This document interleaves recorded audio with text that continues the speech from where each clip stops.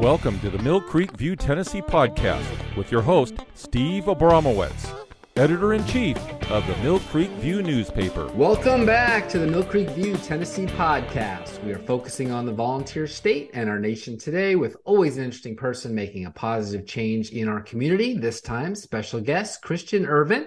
But first, for more information about the Millcreek View podcast, visit us anywhere you get your podcasts and socials at Millcreek View Tennessee. While you're there, please subscribe. With Columbia, Tennessee-based EnergizedHealth.com, you lose fat fast, simply and naturally without restrictive exercise or cardboard, dry, tasteless food. Revolutionize your health with this proprietary 88-day science from John and Chelsea Jubilee. People report getting off medications and reversing ailments. Energy, mental clarity, and alertness go through the roof. Look and feel many years younger and oftentimes unrecognizable. I know. I'm an alumnus and lost 70 pounds of fat with John and Chelsea and wouldn't have energy to do 3 shows a week without it. Hit the link in show notes for your free consultation and discount, money back guarantee so you have nothing to lose but unhealthy fat. EnergizedHealth.com. And welcome to our People in the News episode where I interview people who are making an impact and are lovers of truth. Today we are talking with Christian Irvine. Semper Grati Project is a 501c3 providing solutions for the biggest challenges faced by veterans, improving quality of life and creating opportunities for individuals and their families for generations. Christian Irvine originally joined the Air Force to be a pilot, but was the only pilot trainee who didn't like flying, so he left and went to work in operations management on the civilian side. Then, when his best friend lost his leg in Fallujah, Iraq, he enlisted in the Army and became a Special Forces soldier. After deployments to Afghanistan, Iraq, and a couple other places, he went to work for the CIA. After finishing 2 master's degrees in business from Indiana University, he has founded several businesses, including Semper Grati, a nonprofit focused on helping fellow special operations veterans and veterans in general. Christian, hi, how are you today? I'm pretty good. Thank you for having me on, Steve. I'm excited to be here. Thanks for coming on, sir. We really appreciate you taking the time. Before we get into all the details about you and what you're into right now, tell us about your best friend, Chad, the Marine that lost his leg in Iraq. Yeah, we were best friends in college, and he ended up enlisting in the Marine Corps while we were still in school, and of course got deployed in the early 2000s. And it was 2006 when his sister called me.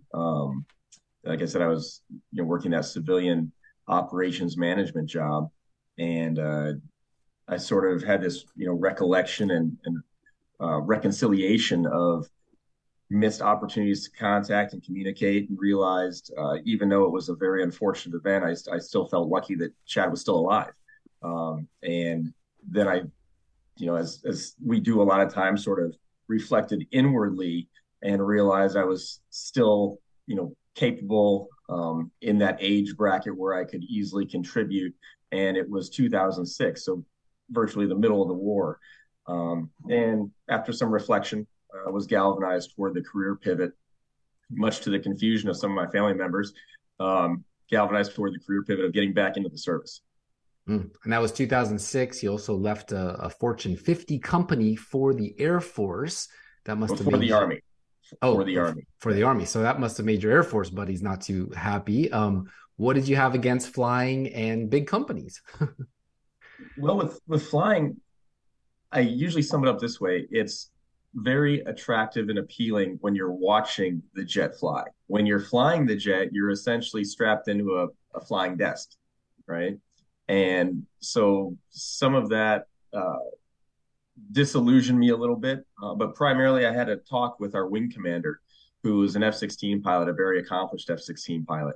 And he was, to his credit, very honest and very frank, and said, "Hey, I haven't flown a combat mission."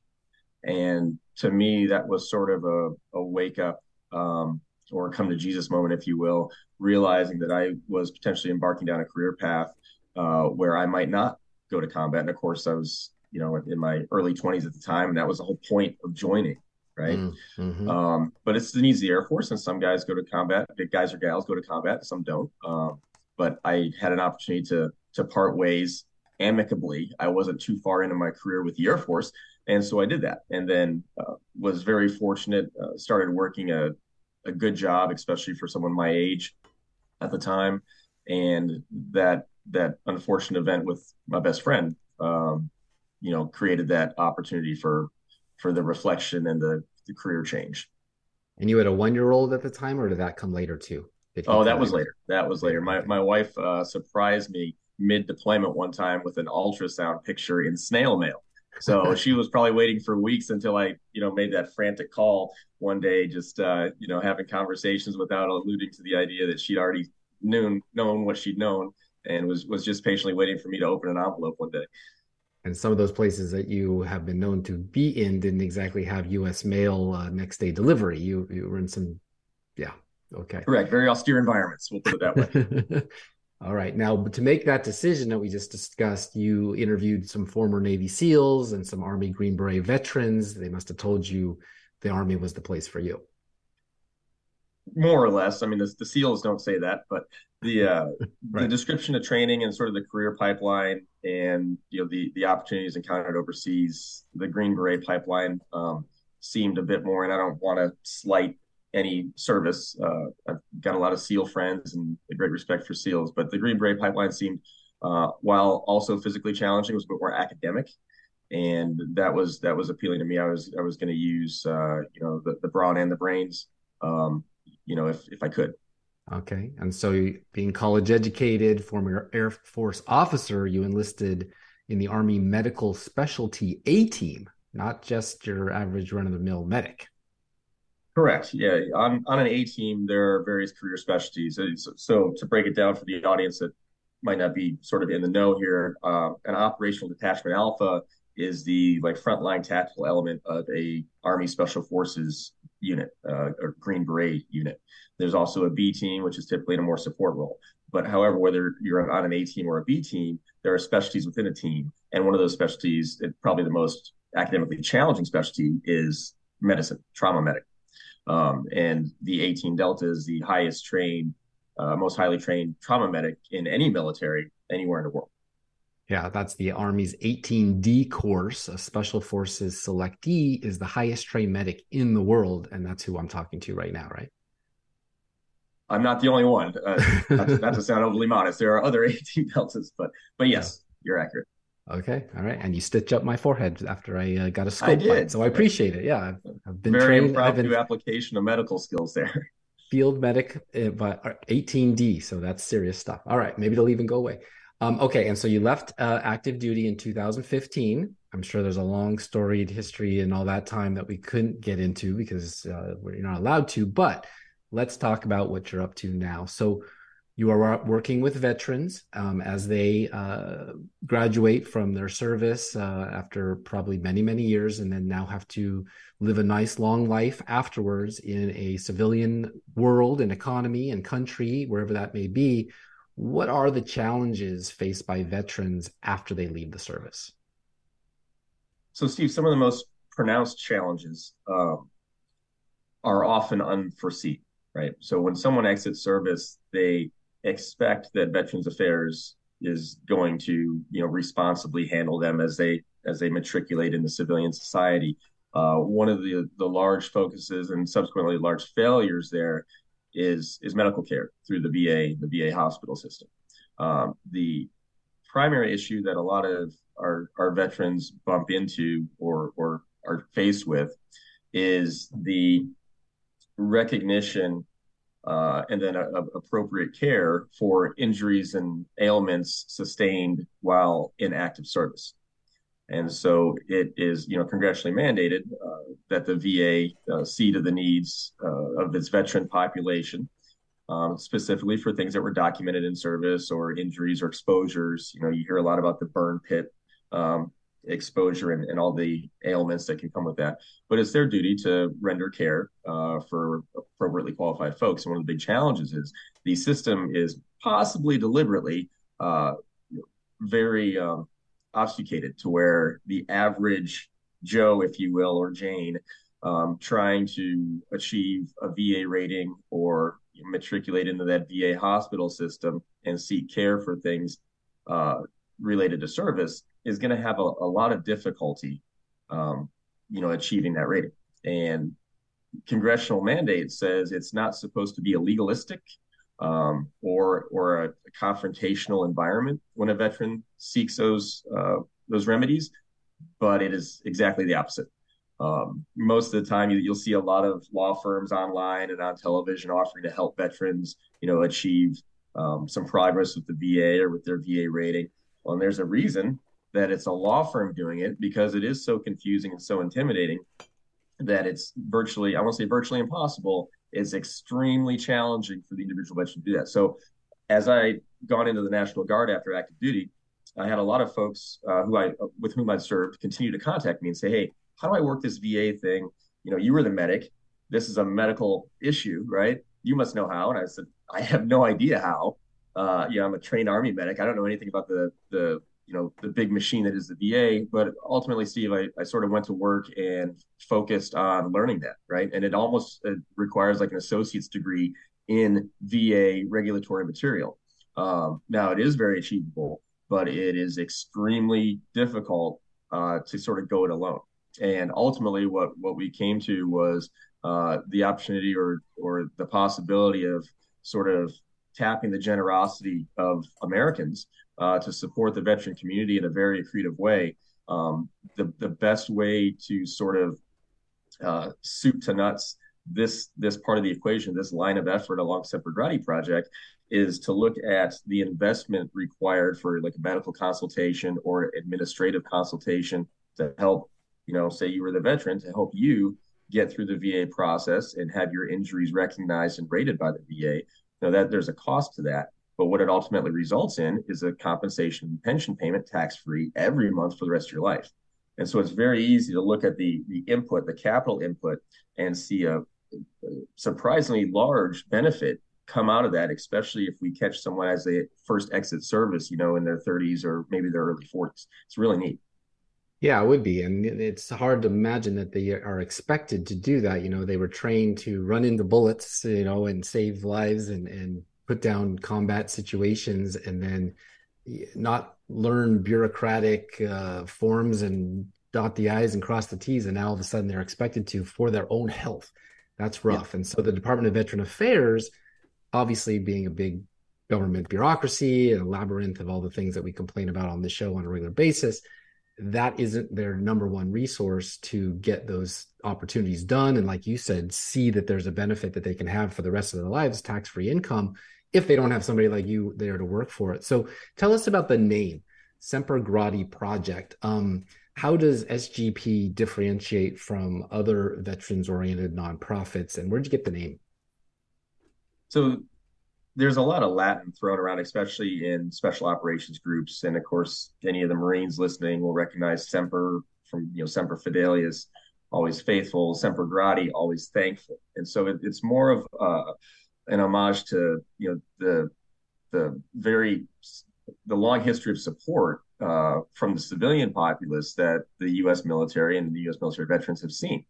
And that's something we wanted to, again, tap into for the purpose of seeking these remedies for veterans, right?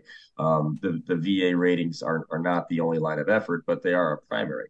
And so that's sort of the origin behind the name there. But, we thought it was appropriate and drove forward with that. Okay, makes sense. And so Semper Grati was founded in Tennessee, and you have a strong board of directors. Tell us about those folks and why here? Why Tennessee? Well, to go in reverse order, here, because this is where we are, right? And so, the network, and of course, this part of the country is very supportive to the cause, very culturally aligned, if you will. But we were here and we thought, hey, if this is if we're going to meet with any success, it's going to start here, right? If we can't meet with success here, then let's just write this thing off and we'll tell stories about it later. But we have met some very fantastic people and great opportunities to sort of get the word out, get the support. You being an example of one of them. Thank you. And then as far as our board of directors, it's interesting how these things come together, and maybe some of the other folks who have started nonprofits or even started for-profit companies can identify opportunities and sort of happenstances that were hugely beneficial. But there was one Marine whom we were working with to support him in his, quest with the VA. And the VA had just flat out denied everything, even though he had tons of documentation from his time overseas. And, we could go down, we could spend a half hour just talking about some of these cases. It'll blow your mind what the VA tries to get away with in denying veterans their benefits. But he was a senior Homeland Security agent, and one of the people with whom he worked was an attorney, and her father had been severely mistreated by the VA in the Vietnam era, and ended up passing away due to the lack of treatment. And to say that she had a bone to pick with the VA would be an understatement. But she also had a heart to help veterans, and so she came on board. Very, very supportive, very sort of open checkbook in a human capital sense. However I can help was her attitude, and she's been extremely helpful. But clearly, someone like that, someone who's an experienced, accomplished attorney, is an asset to have on any board. But especially with her background and her experience. And then because so much of what we do does delve into the medical space, and we have to reach into sort of the network for medical consulting services from time to time. One of our good friends, Dr. Eric Brown, who's a physician on the East Coast, but also very entrepreneurial in nature, was all too happy to jump on board and help out. And then our co-founder, Mike Stainbrook, primarily an investment banker here locally. Of course, there's 1,000 things I could say about how helpful he's been and how instrumental. But one of the things we wanted to sort of keep in mind as we drove the Semper Grati project was not lose sight of, sort of the judicious use of funds, right? Like as a nonprofit grows from time to time, sometimes you'll see these wild reports, of a nonprofit that's been around 10 or 15 years, and you're like, their operations budget is 60%. Mm-hmm. This is like a self-licking ice cream cone here. What does your money go to when you give to them? And so as long as we could go down these lines of effort with a demonstrable ROI and sort of some KPIs to pin it to, I guess ROG, return on giving, might be a better term. But as long as we could have like some goals and some quarterlies that we could reflect on, again, as if it were a for-profit, and continue to go back to the board, but mostly go back to the donors and say, hey, look, this is as legit as we said it was when you donated. In fact, our numbers are even better than our goals were. Thanks for your support. Are you interested in continuing support? We felt we get a very strong,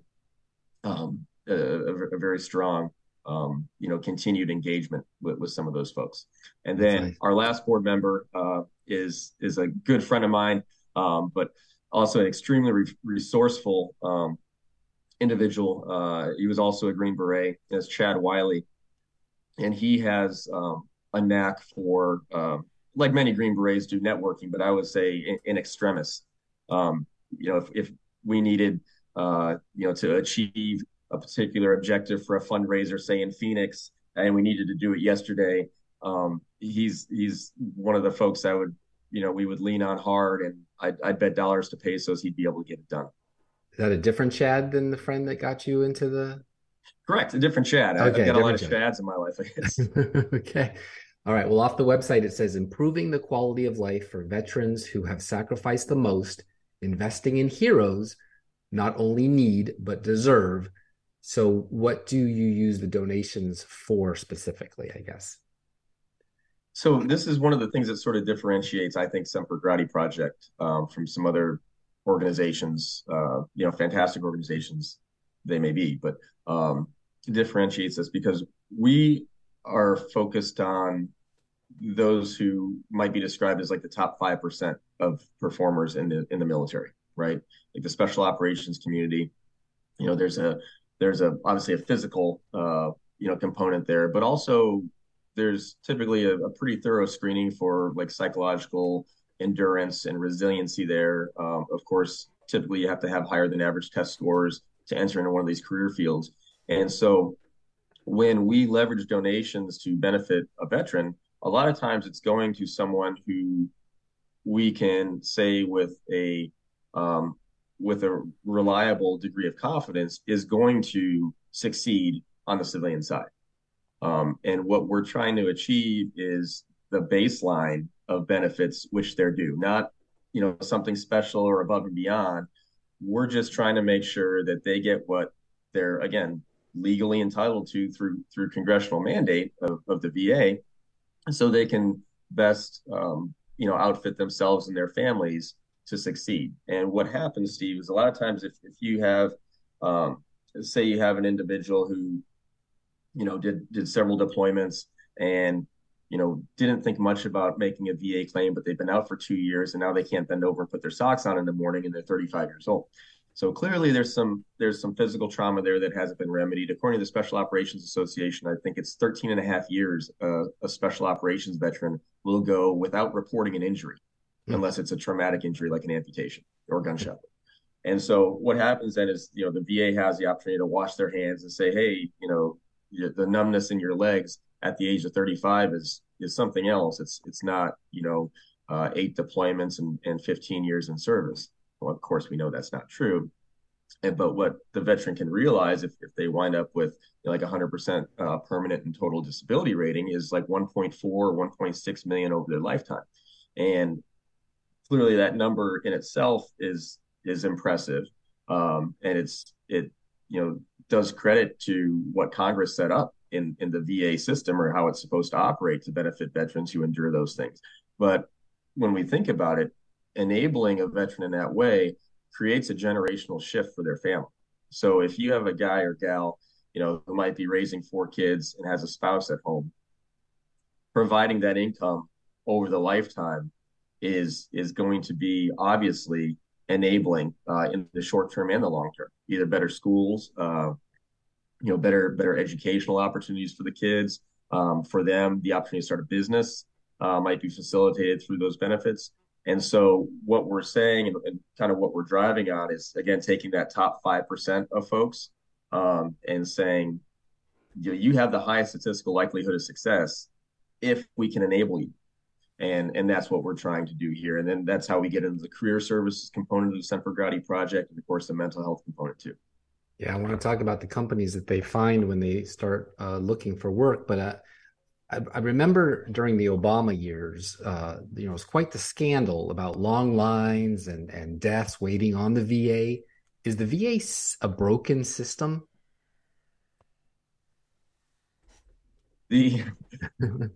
Someone asked me once how to fix the VA. I said, basically take the flag down and then dump gasoline all over it and then just start from scratch. But realistically, I think there'd be a huge opportunity if you could privatize some component of the VA, because with privatization, you get accountability. And I think we all know in a lot of government jobs, it's impossible to get fired. And really what you need, because you have some good people in the VA, you absolutely have some good, well-meaning people in the VA. And the issue is they're a tiny minority. And I think that I would guess that over decades, it has shifted from a majority to a minority. And then, of course, you have a lot of people who are very happy to punch the clock, whether they're lending benefit or doing their jobs correctly. It's immaterial. They're getting paid and it's impossible to get fired. So there is certainly some opportunity to start over with the VA. But, in terms of efficiencies and costs, let alone customer service, yeah, I think there would be a huge benefit to privatizing. The VA is the largest healthcare company in the world. Their comp and pension budget this year is 185 billion. Their spends this year are 155 billion. And so the idea that they're strapped for cash and they're denying veterans benefits because of some budgetary issue is completely non sequitur. They're overfunded. Of course, those funds can get reallocated at the end of the fiscal year. And I think there's some folks in Congress that are very happy to get their hands on those funds and reallocate them to the programs that they want it to go to. But, to be a little more succinct, yes, it's a huge issue and there is opportunity to change it, but it would take literally an act of Congress. And it was the model of Obamacare. I always figured it would end up like healthcare from the DMV. That's what Kaiser's HMO was, spreading the care around between poor people and writing off the cost to Medicare, or what I call taxpayers. Is there a better way? Have you found a better way for these guys and gals? In terms of the areas that we touch, Yeah, I mean the VA has a duty of care and not just physical health care, but a duty of care in processing claims. They're clearly deficient in that category. We have tons of anecdotals on how they're deliberately deficient in that category in their regard for veterans.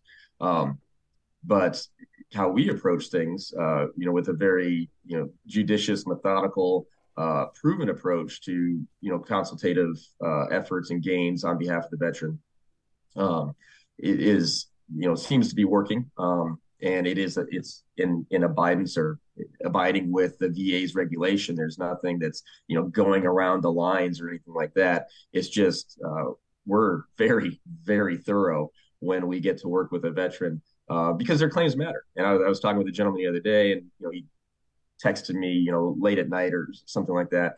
And I said, hey, everyone's claims are the most important claims to us. And that doesn't really make sense. You can't have 100 claims all be the most important. But that's the attitude you have to have when you engage, because you're being trusted. There's a trust between the veteran and yourself, but also the veteran's family implied there. It's a huge responsibility, but it's certainly one that we take seriously. Our donors take seriously, and as we continue to grow and build Semper Grati project, it's not going to change. Okay. So I pulled out some stats here. Back in 2001, I know you're a stat guy. There were sadly 29,500 adults committed suicide in the United States. Fast forward to 2019, which was the last numbers I could find, 45,500 killed themselves. Obviously, explosive growth on that. Veterans ages 55 to 74 were the largest population subgroup. They accounted for 38.6% of veteran suicide deaths in 2019. That's 6,200 guys and gals.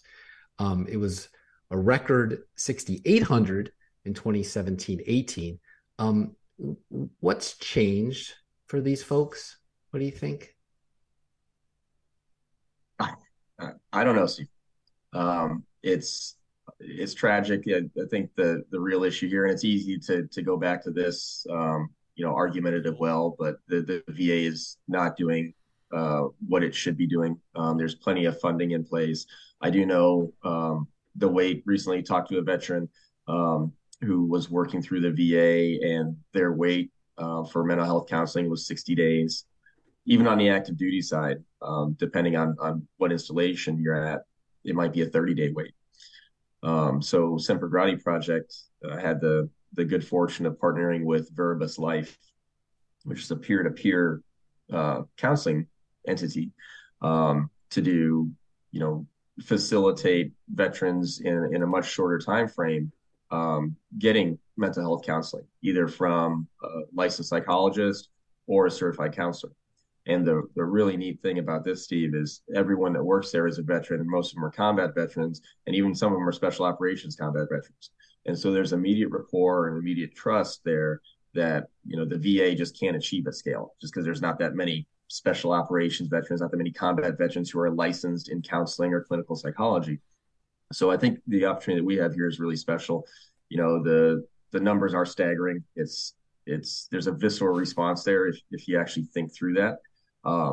But we can only do what we can do inside Semper Grati project, and I think we have a really good start to positively affecting the lives of those who we can encounter and are in that sort of inflection point in their life mentally and psychologically. We could have a very positive impact, a life-changing impact, of course. Yeah, and just providing them hope to reintegrate into society with a good job that can provide for their children and families, to take away the despondency, the hopelessness that if you had to go to the VA and wait in line, that you would probably feel. So it's amazing. The Veterans Compact Act of 2020 was signed into law by President Trump in December 5th, 2020, enables VA to implement programs, policies, and reports related to transitioning service members, suicide prevention and crisis services, mental health education and treatment, and improvement of services for women veterans specific to emergency suicide care. This act will strengthen coordination of care between VCL and the Office of Community Care for furnishing emergent care to an eligible individual at a medical facility of the department, pay for emergent suicide care provided to an eligible individual at a non-department facility and reimburse an eligible individual to emergent suicide care provided to the eligible individual at a non-department facility. So I'm wondering, does your charity play right into that to provide that care that the Veterans Association or Veterans Administration cannot? We are pursuing some grant opportunities along those lines. It's a very, very keen insight. That sort of win would greatly enhance our capability in that realm. And there's no sort of cap that we've set, either myself or the board, on how far we're willing to expand in the mental health side of, in terms of our three lines of effort. I found it interesting too. There was a nearly 13% one-year rate decrease for female veterans, which represent the largest rate decrease for women's veterans in 17 years. That was for suicides. Do you find something unique happening with the females? Are they getting more Veterans Administration attention? Is there something else out there? Are they just tougher? No, that isn't even funny. What do you think it would be that would account for such a large decrease? I think, and this is just me speaking from the experience of the veterans with whom we've worked in these things. I think there is a desire or a devoted effort, a dedicated effort to ensure that, especially on the mental health side, that care is rendered to the female population.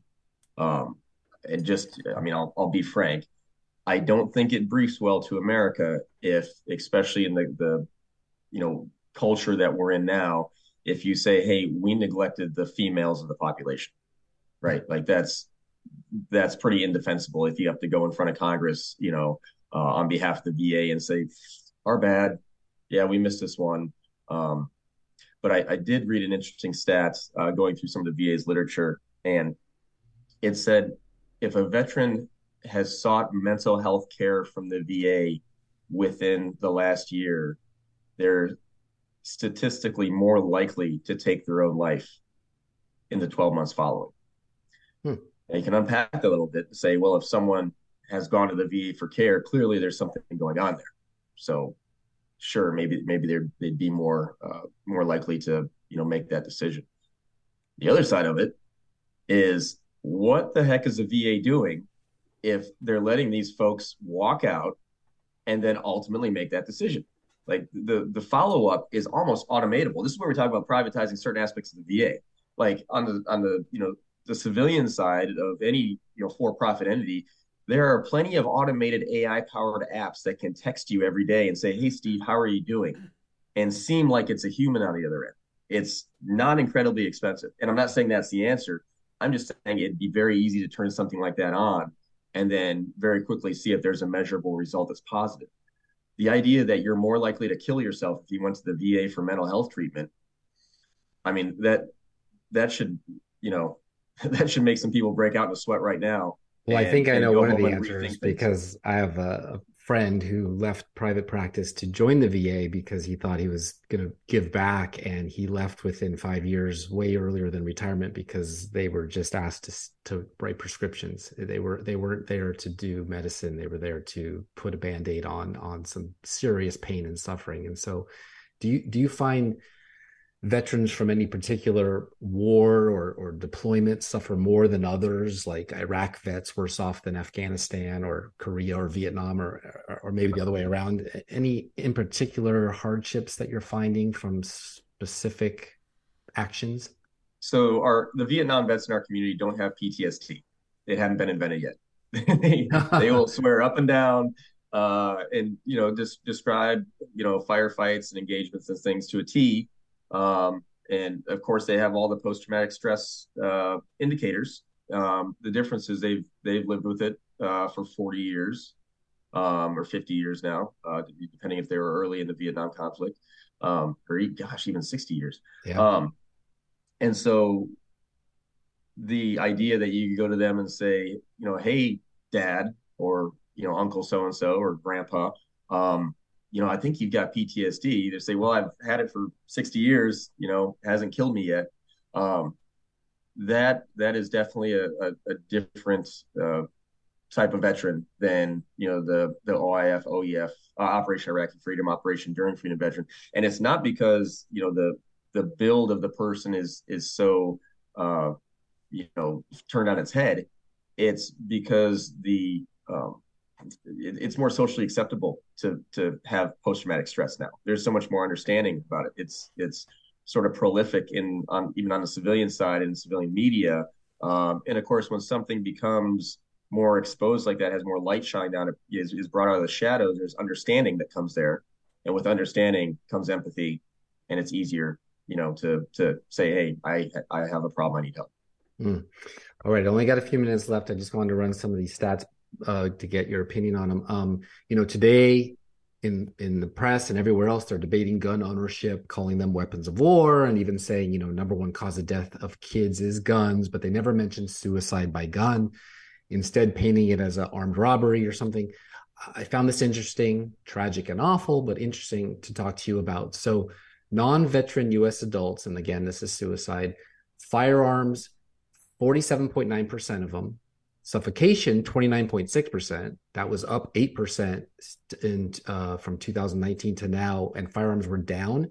But with veterans, it's 69.2% use firearms, up 2.7%, only followed by suffocation at 16.9%, which was unfortunately also up 2.9%. So obviously firearms, hugely weapon of choice for suicide. They're trained with firearms, obviously from boot camp all the way through. It makes sense. They have their service arm. It's all that kind of thing. Any comments on firearms and veteran suicides that in general? Yeah. The comment that comes to mind is it's not the tool, it's the act, right? We need to look at not how people are finding ways to kill themselves, but why are they trying to kill themselves? Yeah, that's the problem we need to solve. I don't want to, distill down something and make it more simple, but if my kid keeps stealing chocolate chip cookies off the counter, I don't ban chocolate chip cookies. I try to figure out why he thinks it's okay to steal chocolate chip cookies and address that, right? Guns and cookies are a lot different. I'm not saying, whatever, let's leave that where it is. But yeah, the real issue is why are men and women getting to the point in their life, especially with a lot, accomplishing what they accomplished in the military and growing up. Obviously, the DoD screens people when they come in. You're supposed to be screened for psychological abnormalities, things like that, and they're signed off on as sound and resilient. And yet they're still coming to a point in life where they think the best option for them is to take their own life. That's the equation that needs to be solved for, not how they decide to do it. The number of if someone's determined to die, they're going to find a way to make it happen. We need to figure out why they're determined to die. I agree. And the number of veterans experiencing homelessness in the U.S. was 37,252 in 2022. That's 5 times the numbers of suicides. So some of them are turning to homelessness to get through their lives. 50% of veterans experiencing homelessness in the U.S. are located in regions covered by only 9% of, I don't know what this is, I hope you do, continuums of care, continuum, CONTINUUMS of care. I think it's a VA program. So do you run into a lot of the homeless situations before it's too late for them, and then try to turn them around into getting jobs and off the streets as well? No, and that's certainly a noble pursuit, but with who we're focused on and who we're organically bringing into the fold to receive benefits on behalf of our donors, most of those folks again are a little more mentally resilient, I guess, because part of that resiliency is in the training and special operations, and even in the combat arms fields, the combat Marines and Army infantry folks. And again, that's a fantastic pursuit to help those homeless veterans, but it's just not something that we're touching on, with the demographic that we're going after.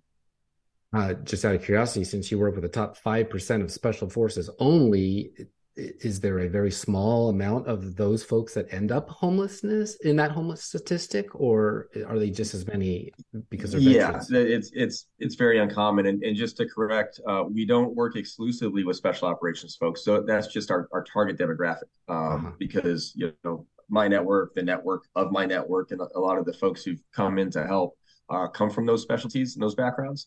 Um, and a lot of times, special operations veterans will just be quiet. Like I said, they'll wait 13 and a half years to report an injury. So it doesn't mean that these folks don't need help. It just means that they're not screaming from the rooftops for it, which is suggests that everyone else is. But I think you take my meaning there. But a Yeah. lot of the folks we have helped so far through Semper Grati Project have been non-special operations folks who just got to know us, and we sort of put them before the board, and an assessment the board voted to dispense funds in their favor, and we've had some great successes.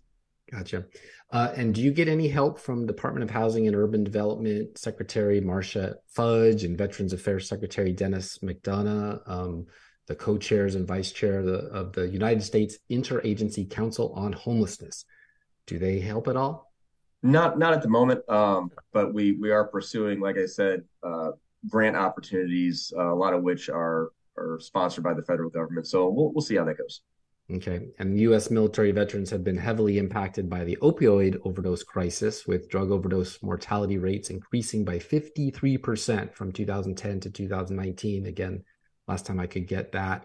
So there must be a contingency of getting them clean too in order to get them back to the workforce. Maybe not the ones you work with, but military veterans in general.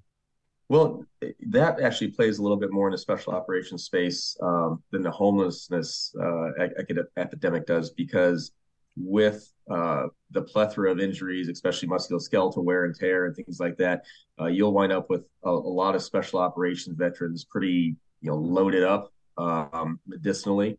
And like you said, that's the VA's sort of default go-to response. Oh, you've got back pain.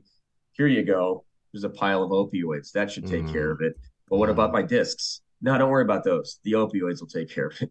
And there's a lot of frustration. A lot of guys understand that that's what's going on, but some help is better than no help to them. And that's again where Semper Grati Project is trying to make some headway and deliver actually creative solutions, and saying with some of the medical consultation, hey, this guy's lower back is not, going to resolve with opioids and some rest. He might need a surgical intervention, or he needs a whole bunch of physical therapy, and the VA needs to recognize that more seriously and take those steps. So, okay, last question. Approximately 181,500 veterans are incarcerated in the United States, representing 8% of the prison and jail populations. 13% of currently incarcerated veterans served in the Afghan or Iraq conflict, and approximately 45,000 incarcerated veterans were exposed to combat during their war deployments. Surveys of post 9/11 veterans suggest that approximately one-third have exhibited non-job related physical aggression, and a further 11% engaged in severe or lethal violence. Are you working with anyone that's out of prison now looking to get back into the community? no, I think that unfortunately some of the veterans that fall into that category in that realm, we've got some thoughts on how to prevent that with the next tranche of veterans that return.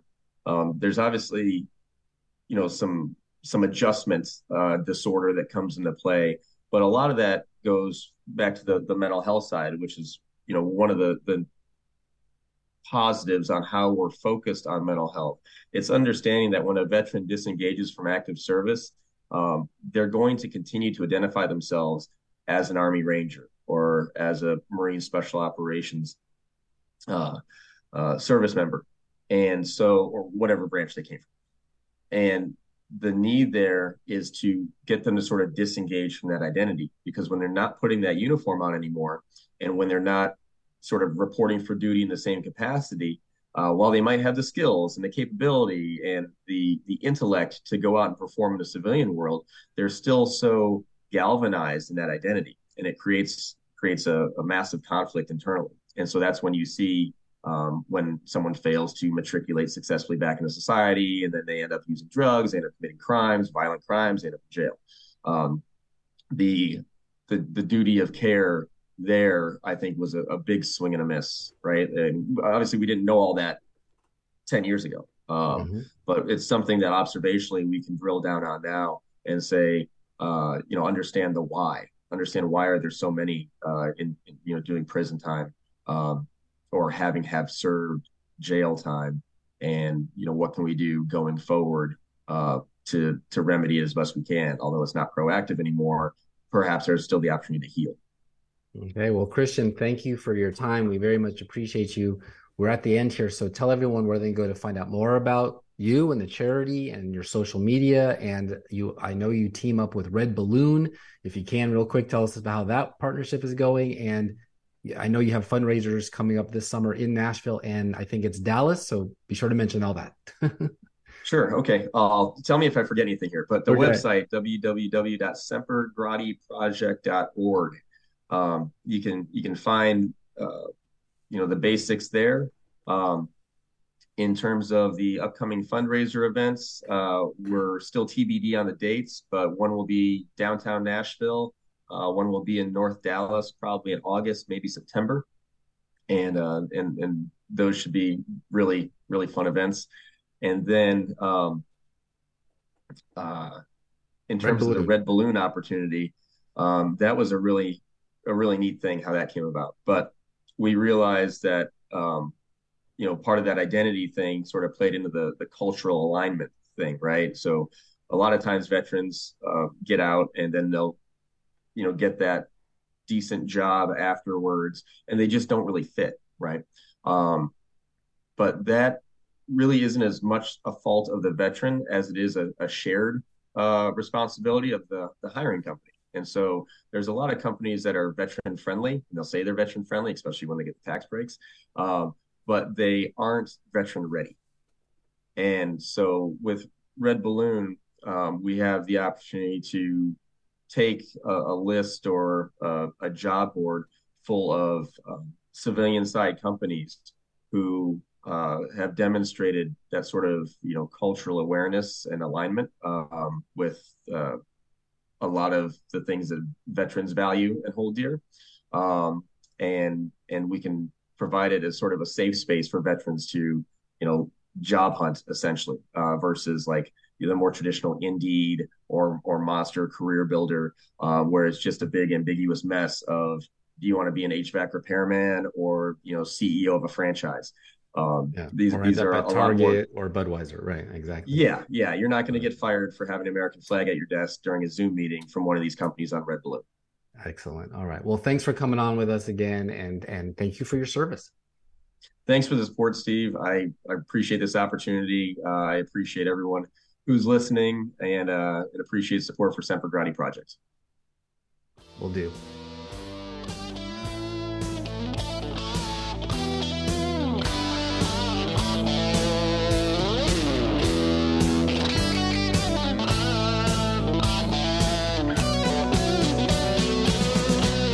Harvey Durham Health Insurance Agency is the trusted independent health insurance agency that you can depend on for all your health insurance coverage needs.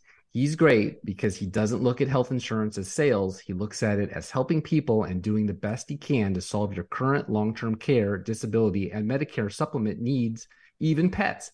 I know, I'm a client, and so is my lab, Caroline. Over 30 years of insurance experience behind every policy. Give Harvey a call at 731-727-9242 or email him at harveydurham@harveydurham.com and tell him Steve and Steve at Millcreek View sent you. I don't understand how you ever did without me.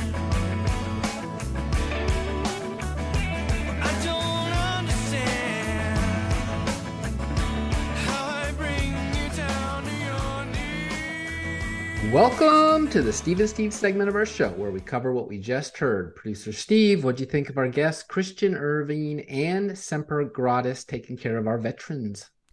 I like the idea. We had a good little conversation off air, and I just want to say there is such a need for transitional help for veterans. And so I'm very glad for what he's doing. I'm glad you met him.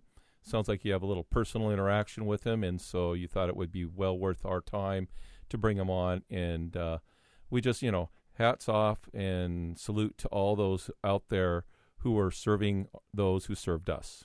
So good interview. He's a tough little dude. And while he was stitching up my forehead, he had come in to stitch up his own hand because he picked up an 8-foot snake to throw it away from the crowd that was gathered. And he said, I didn't think it would bite me. I did it yesterday and it didn't. So he thought it knew him. So he's a tough guy. Did you ever work for a company with a pension? I probably did, but Steve, I think the longest I ever worked for a company was 3.5 years.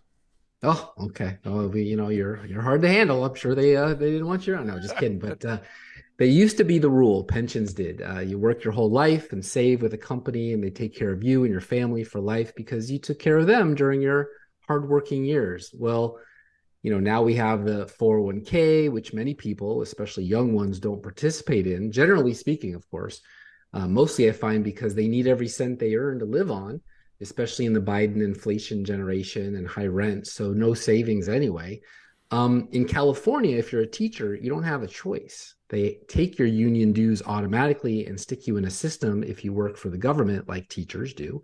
But unlike the old pension you could rely on because your company was strong, now you have to worry about who's managing those pension funds. So check this headline out.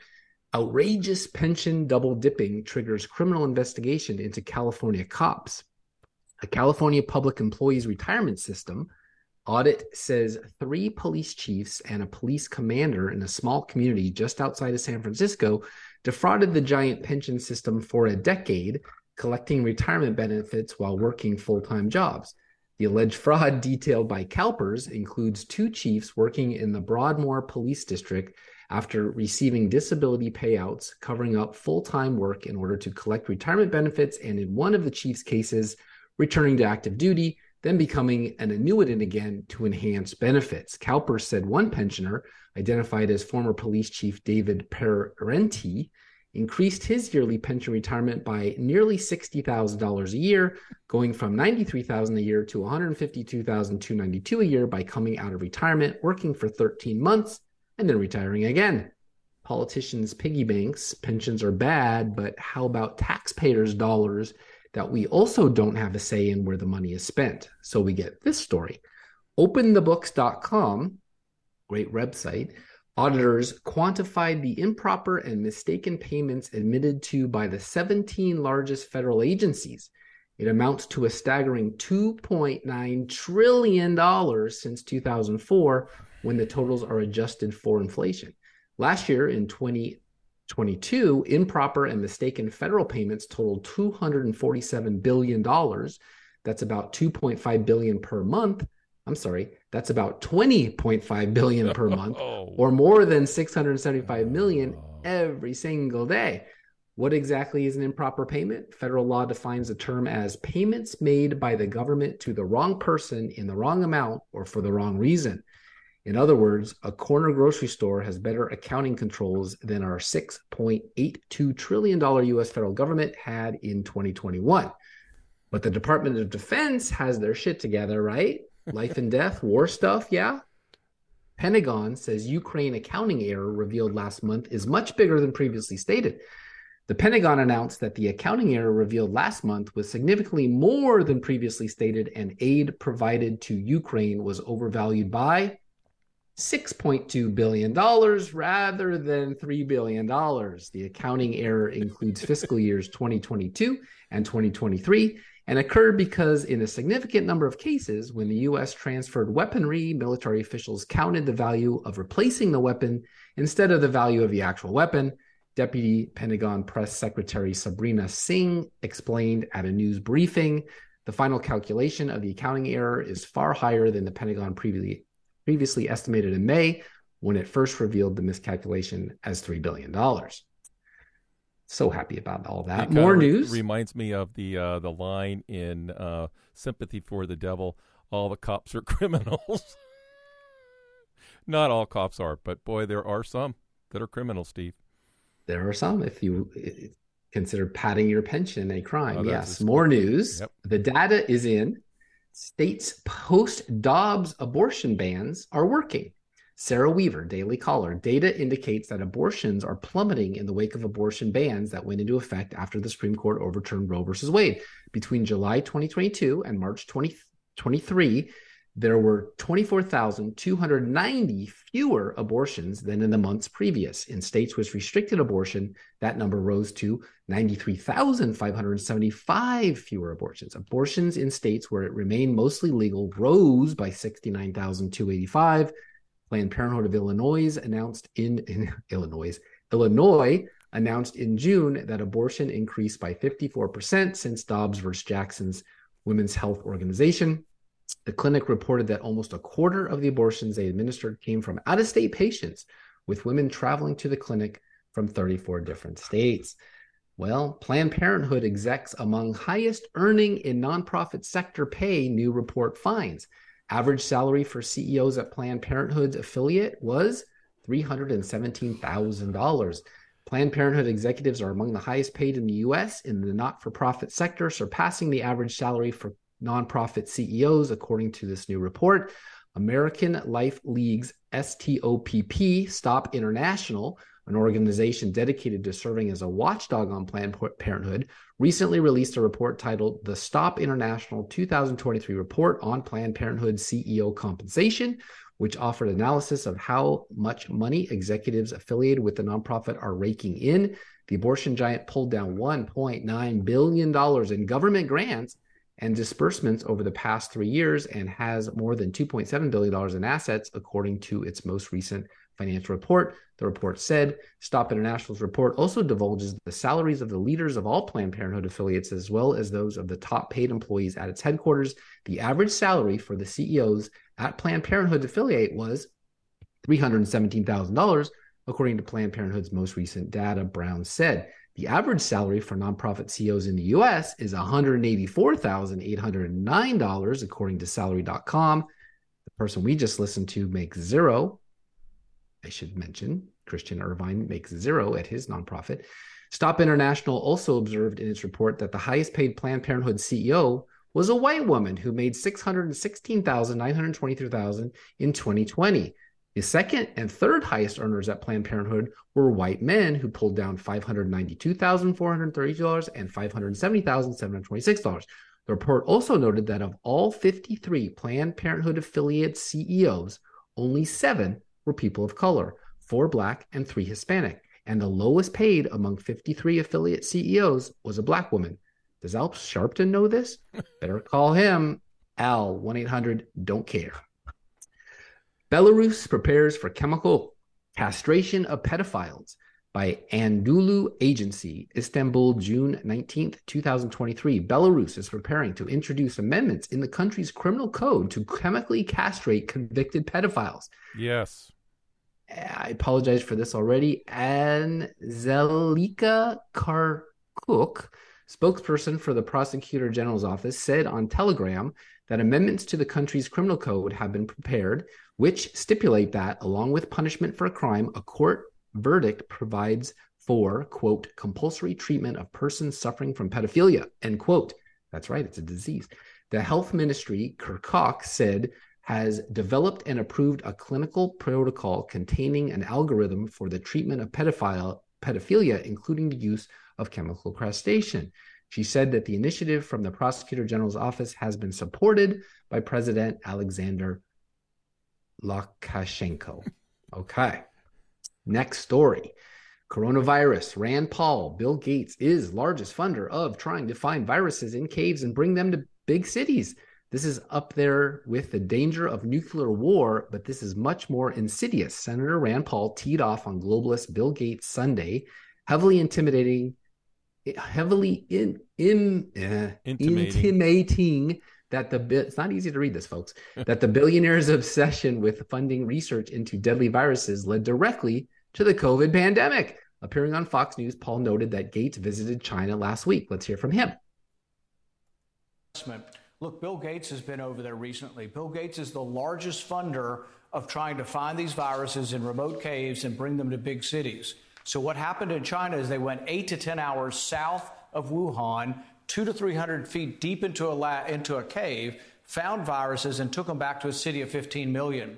There are many, many scientists who think that Bill Gates is wrong in funding this, that our government's wrong, that the Chinese government, that really we don't need to be searching for viruses that may never interact with man. And it's worse than that. They bring viruses that we may never interact with. They bring them back to the lab, but then they manipulate them by combining them with other viruses to create viruses that don't exist in nature. But this has largely been funded by Bill Gates. He funds the WHO more than most countries do. So there's a responsibility there. And I don't think I think he's well-intended, but I think he's inadvertently helped to create something that the biggest danger to mankind right now is something that he's been funding, and that is finding these viruses, taking them back to the lab, and manipulating them to make them more dangerous.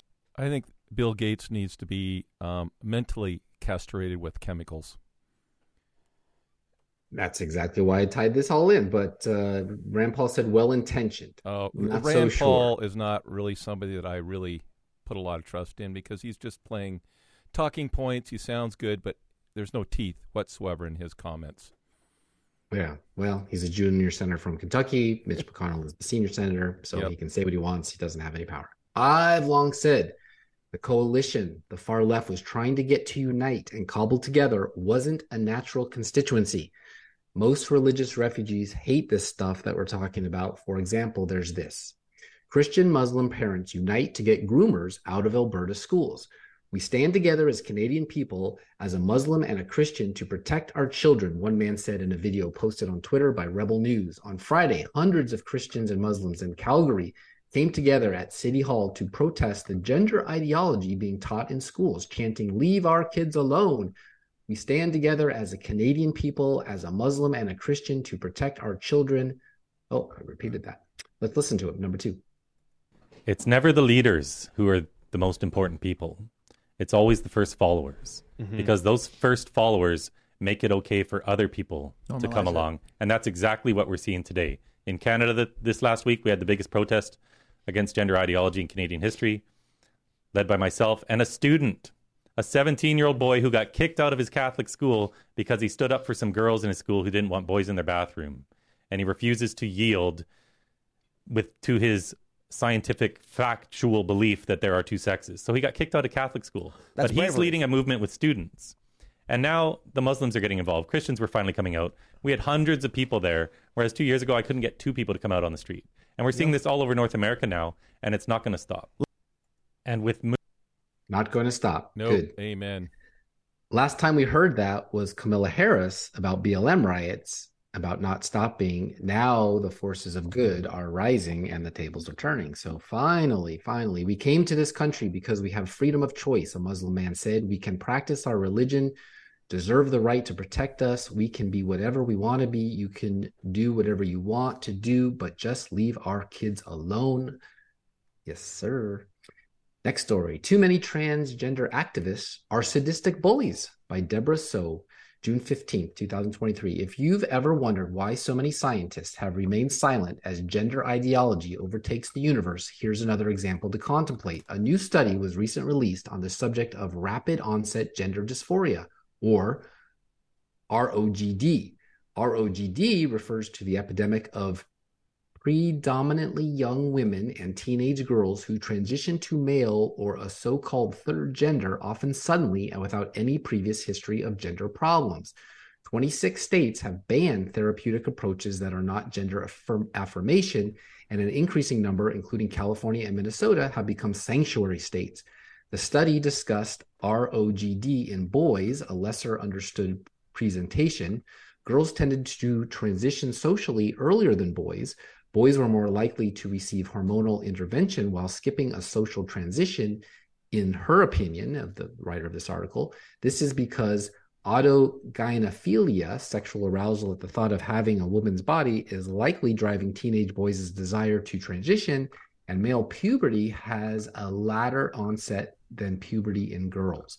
As a result, adolescent males' motivation, being taboo in nature, leads transition to be less socially rewarding and more secretive than what's been observed in girls. These are the forbidden discussions that need to be had to help these young people. That's it for this week. I've got so much more to tell you. I've got Starbucks going anti-woke. I've got evil things coming out of California, exposing Planned Parenthood, and so much more.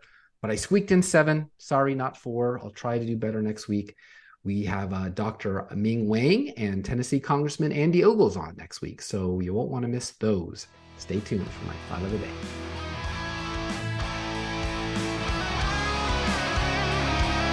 If you have a beloved horse that you love like a family member and it's on its last legs, you need to call Edward at Tennessee Horse Cremation. He's got the only custom trailer around and never has to drag a horse. He's compassionate and will help make a difficult situation a little bit easier.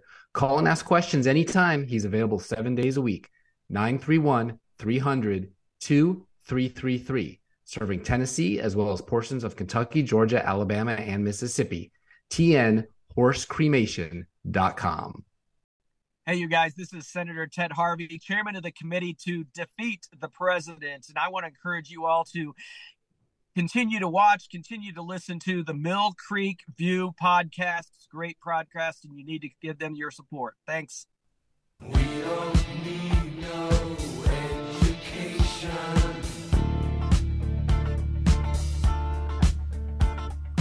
We don't need no thought control. No dark sarcasm in the classroom.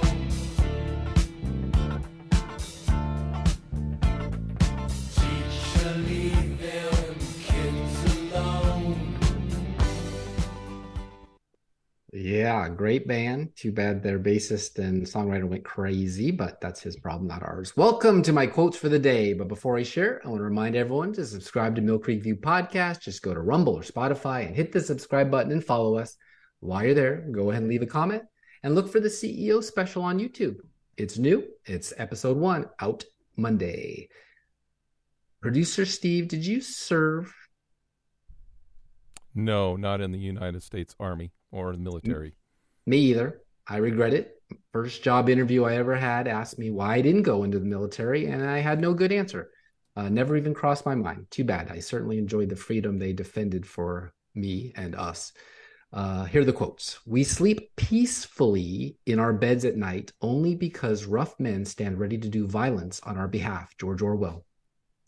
The brave men, living and dead, who struggled here at Gettysburg, have consecrated it far above our poor power to add or detract. The world will little note nor long remember what they say here, but in it can never forget what they did here. Abraham Lincoln. It takes a hero to be one of those men who goes into battle. Norman Schwarzkopf, winner of the Gulf War. Duty, honor, country. Those 3 hallowed words reverently dictate what you ought to be, what you can be, what you will be. General Douglas MacArthur. Never in the field of human conflict was so much owed by so many to so few. Winston Churchill.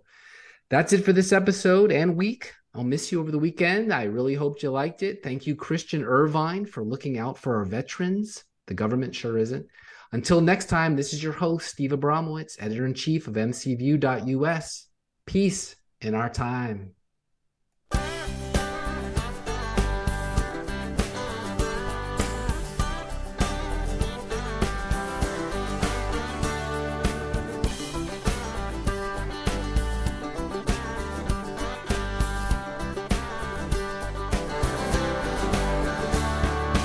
Appalachian back road, autumn's in the air, laughter around the children and the pumpkins at the county fair. They were looking for America behind every turn, flying the very colors that so many love to burn. I'll cruise the countryside with my dad and my brother, row after row of cotton and corn, moving through this place just like rolling thunder. Lord, I love the land where I